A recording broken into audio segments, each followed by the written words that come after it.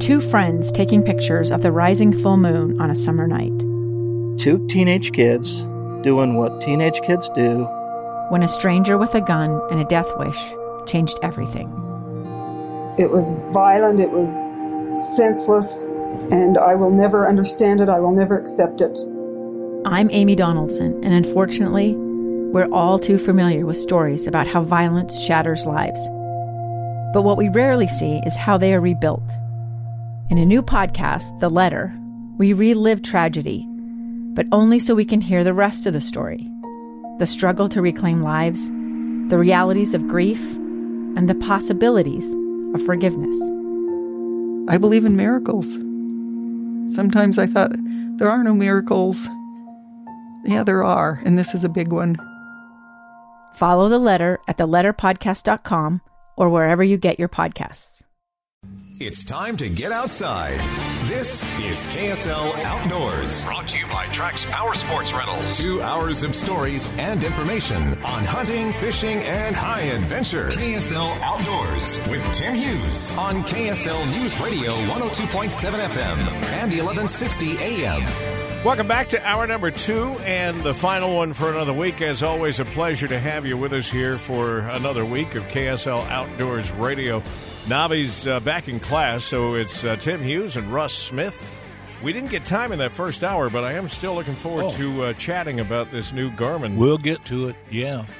In a nutshell, though, first of all, it's a small device, but is it meant just to take and send messages? No, or? You get the full package. The mapping and everything with this is very similar to the Garmin Mini, except that the messaging part of it is much more enhanced and be able to follow you, and this thing will send messages on your cell phone also, if you're in cell service. Whatever service you're in, if you're not, it'll send it on satellite. Well, we'll talk more about it coming up. Still to come in this hour. In the next few minutes, we will check in with Mark and Bob. They, I think, are back from their desert experience of last week where they checked in with us, and they're going to be talking about places to go and enjoy the fall color with us today.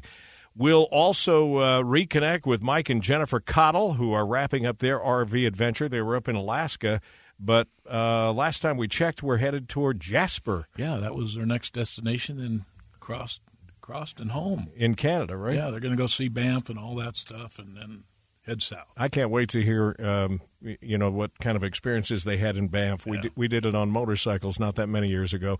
And then also we'll get some more information about the upcoming Cowboy Poetry Gathering that's coming up in Heber in a couple of weeks. More on that just ahead. I've been enjoying, I don't know about you, but I'm watching it. Just watching the underwater cam from the 2022 kokanee salmon spawn up on the Strawberry River. And a minute ago, had a pretty good sized salmon. We're pretty exciting guys. A salmon all colored up and swam by. But we want to talk and bring into the conversation here Captain Chad Bettridge. Last week, Russ, you and I were maybe a little overexcited. Yeah, well. About information about this drone team that is coming to the Division of Wildlife Resources to help enforce some of the laws and rules out there in the wild. And the first thing that came to mind to me, I don't know why, and maybe it's because this was in the news a week or so ago, was our Space Force from the federal level in Washington. And it was a few days ago that the Space Force actually released an official song. Where the mighty watch fly. Go ahead, sing along, folks. Guardians beyond the blue.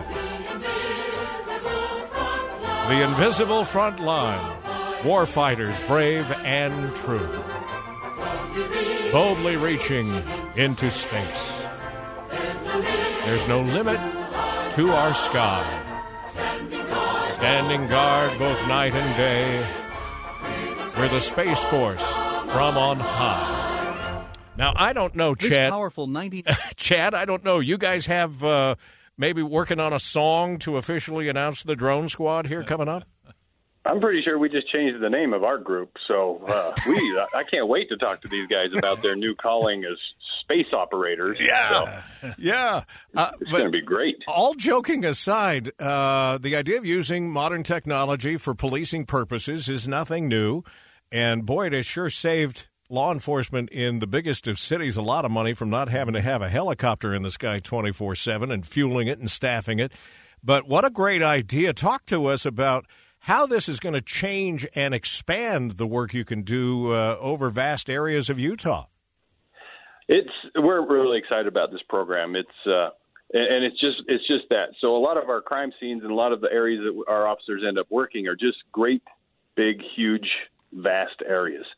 And, trying to collect evidence and trying to find all parts of a situation or a circumstance that occurred is difficult. So utilizing these drones, getting a bird's eye view is going to make our officers' jobs considerably easier and will just become more efficient.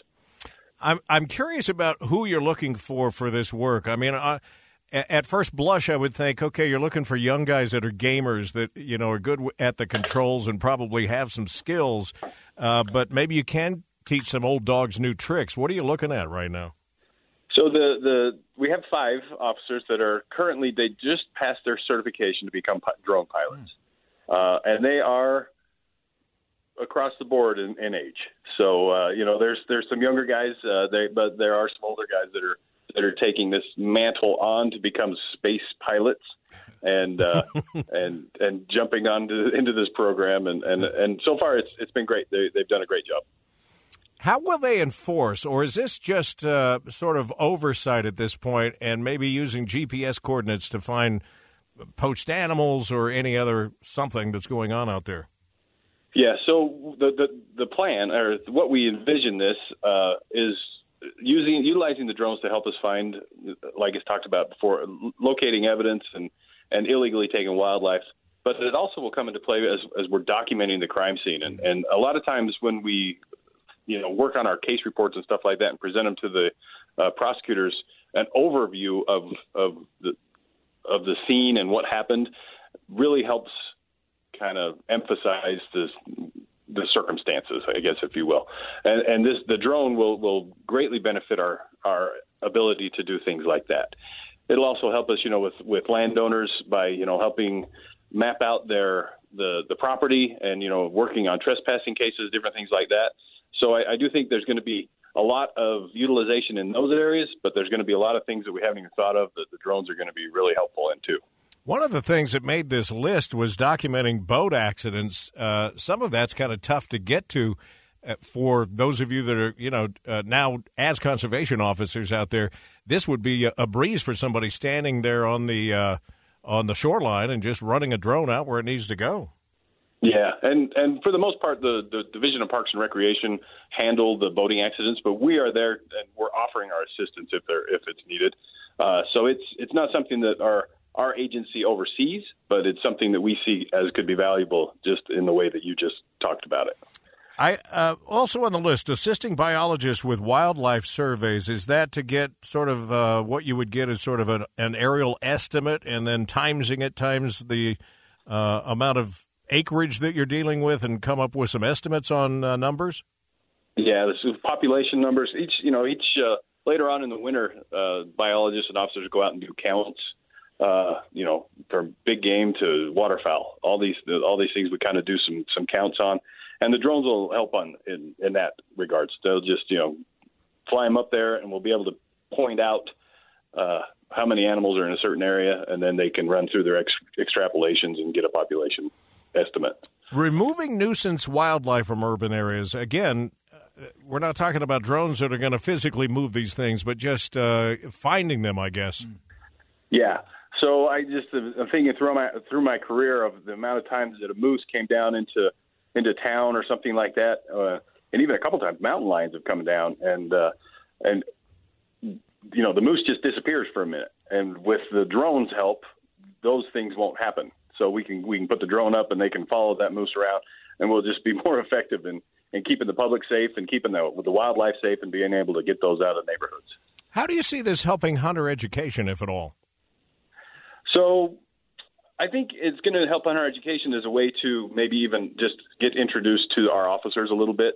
And we can potentially make some videos, different things like that can show what an officer does and how they go about their day.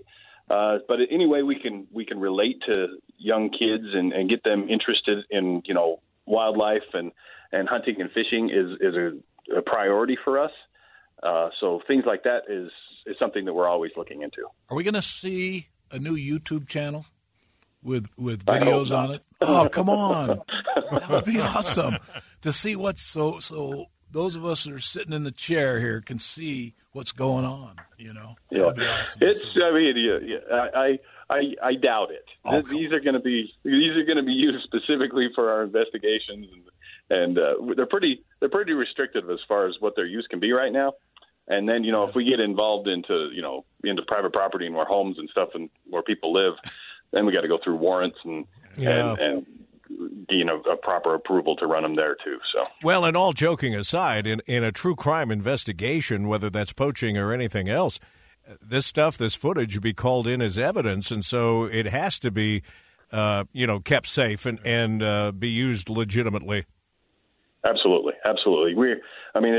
It's used by a law enforcement agency, by officers that are out investigating or conducting law enforcement type, situations. So all of that it's like I said, the policy is pretty restrictive, and if needs be, we'll gain the proper warrants and all things like that. So yeah, we just won't fly them out and use them to check licenses or anything like that. That's not in the plan.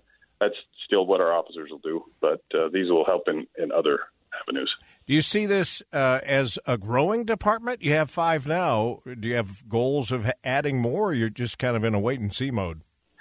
So it's kind of similar as our canine team. We have 5 dogs, and they're spread out across the states as well.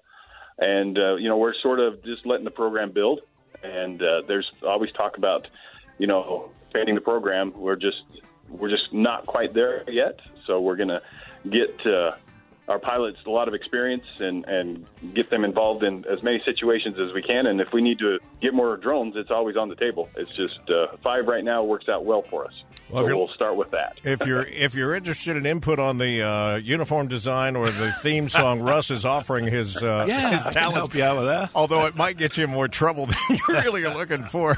It'll be fun to watch this grow and see how well this is going to work. I'm sure it's going to be very successful. We're excited about it and can tell that you are too. Captain Chad Bettridge, thanks for all you do.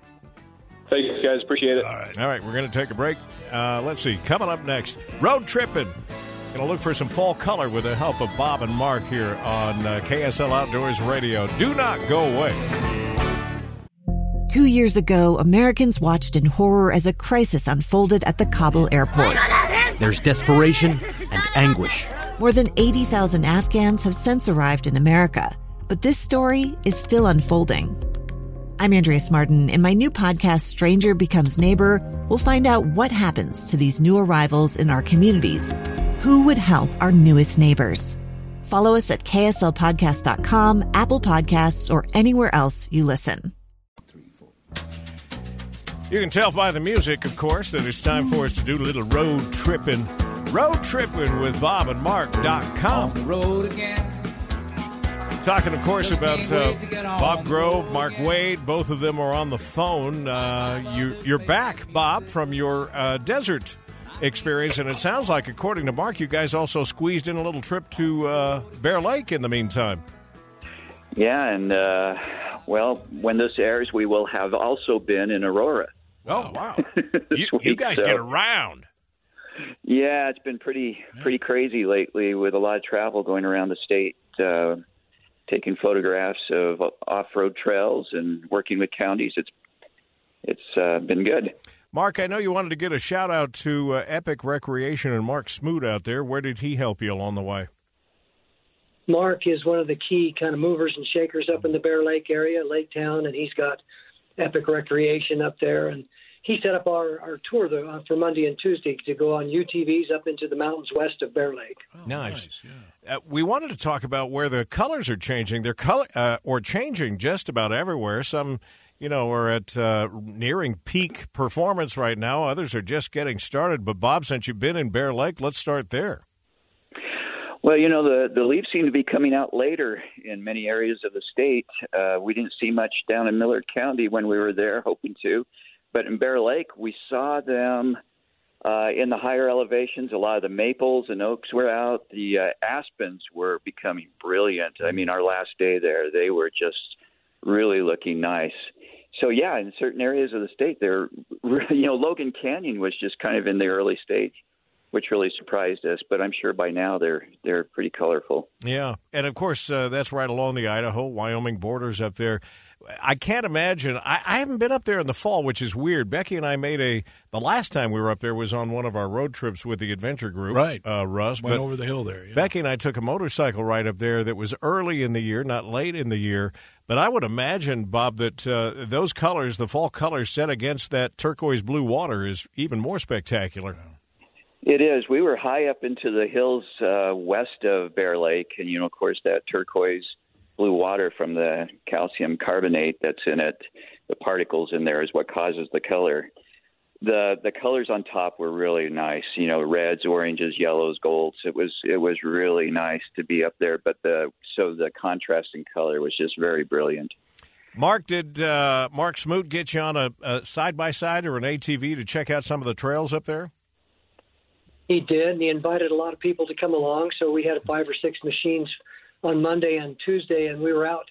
One of the places we went to, we were up at about between 8 and 10,000 feet, I'd say. And one of the places we got to was a place called Peter Sinks that's become famous, and mostly because of the local news and weather saying it's one of the coldest places in the lower 48 states.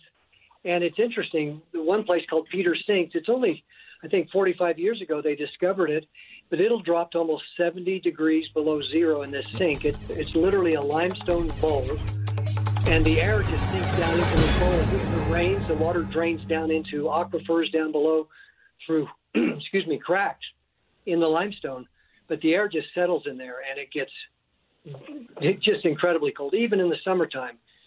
As we drove into there, the temperatures were going down. As we drove into the sink, it went down 10 or 15 degrees. Yeah. We were joking before we jumped in for our conversation that Charlie Jennings used to take anyway some of his gear up there just to test it out. If it was really good to 30 below or 40 below. Stay warm in the sink, then it's good gear. Yeah. He actually got chased out of there one time on a Klondike Derby or whatever they call that thing. Scouts, yeah. Where they took the scouts out and the scouts said, I'm not staying here all night. Why would they do that? Take me home. Bob, let's talk about Logan. You said that it wasn't quite as developed as far as colors go as some of the other areas. Yeah, but it was starting to come around fairly. We just noticed within 2 days of being up there at Bear Lake when we were coming back down the canyon that they were really starting to come out in the higher elevations. I'm betting that in the next few days that canyon is just going to be on fire. It's going to be amazing. We were wishing that we'd come a week later because I think that's when the colors will be at their peak. Yeah, and I mention this every year, but that stretch between Manaway and Logan, when you drive through there, the reds in particular that come out from those maples are just amazing. Yeah, and they hadn't come out yet when we drove through. Again, everything's coming out a little later than normal this year, it seems. And if you go across Manaway down to Logan on Sardine Canyon, don't go over the speed limit. Oh, no. Yeah. We called him RoboCop a long time ago when we used to hang out at Manaway, but he lives for writing tickets up there. He really does. There were 2 of them working it while we went through. Yeah. Real quick, Mark, because we're running out of time, I'm sure you saw quite a bit of wildlife on this trek, too. We did. There were moose, deer. We didn't see elk. Saw some geese, some sandhill cranes, and one of the highlights of our trip was we stopped off in Randolph, just south of Bear Lake, 20 miles. They've got a new little bakery there. Fantastic breakfast. They're open till about 1 o'clock each day. We recommend going to Randolph as you do the loop there and get some good breakfast. Can you still get one? I'd have to say, I was going to say one of our wildlife highlights was going to see Old Ephraim's grave. Oh, yeah. Yeah. That was that was a big bear. That was a big old grizzly bear. The sign said it was 9 foot 11 inches tall and about 1,100 pounds. Yikes! Yeah. All right, guys. Thanks for the tips and good time to get out and about and enjoy some of the fall color here in Utah. One of my favorite times of year. Go road tripping with these guys. It's Road Tripping with BobandMark.com. We're back after a news update.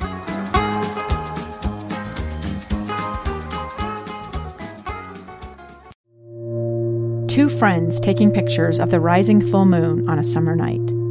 Two teenage kids doing what teenage kids do. When a stranger with a gun and a death wish changed everything. It was violent, it was senseless, and I will never understand it. I will never accept it. I'm Amy Donaldson, and unfortunately, we're all too familiar with stories about how violence shatters lives. But what we rarely see is how they are rebuilt. In a new podcast, The Letter, we relive tragedy, but only so we can hear the rest of the story. The struggle to reclaim lives, the realities of grief, and the possibilities of forgiveness. I believe in miracles. Sometimes I thought, there are no miracles. Yeah, there are, and this is a big one. Follow The Letter at theletterpodcast.com or wherever you get your podcasts.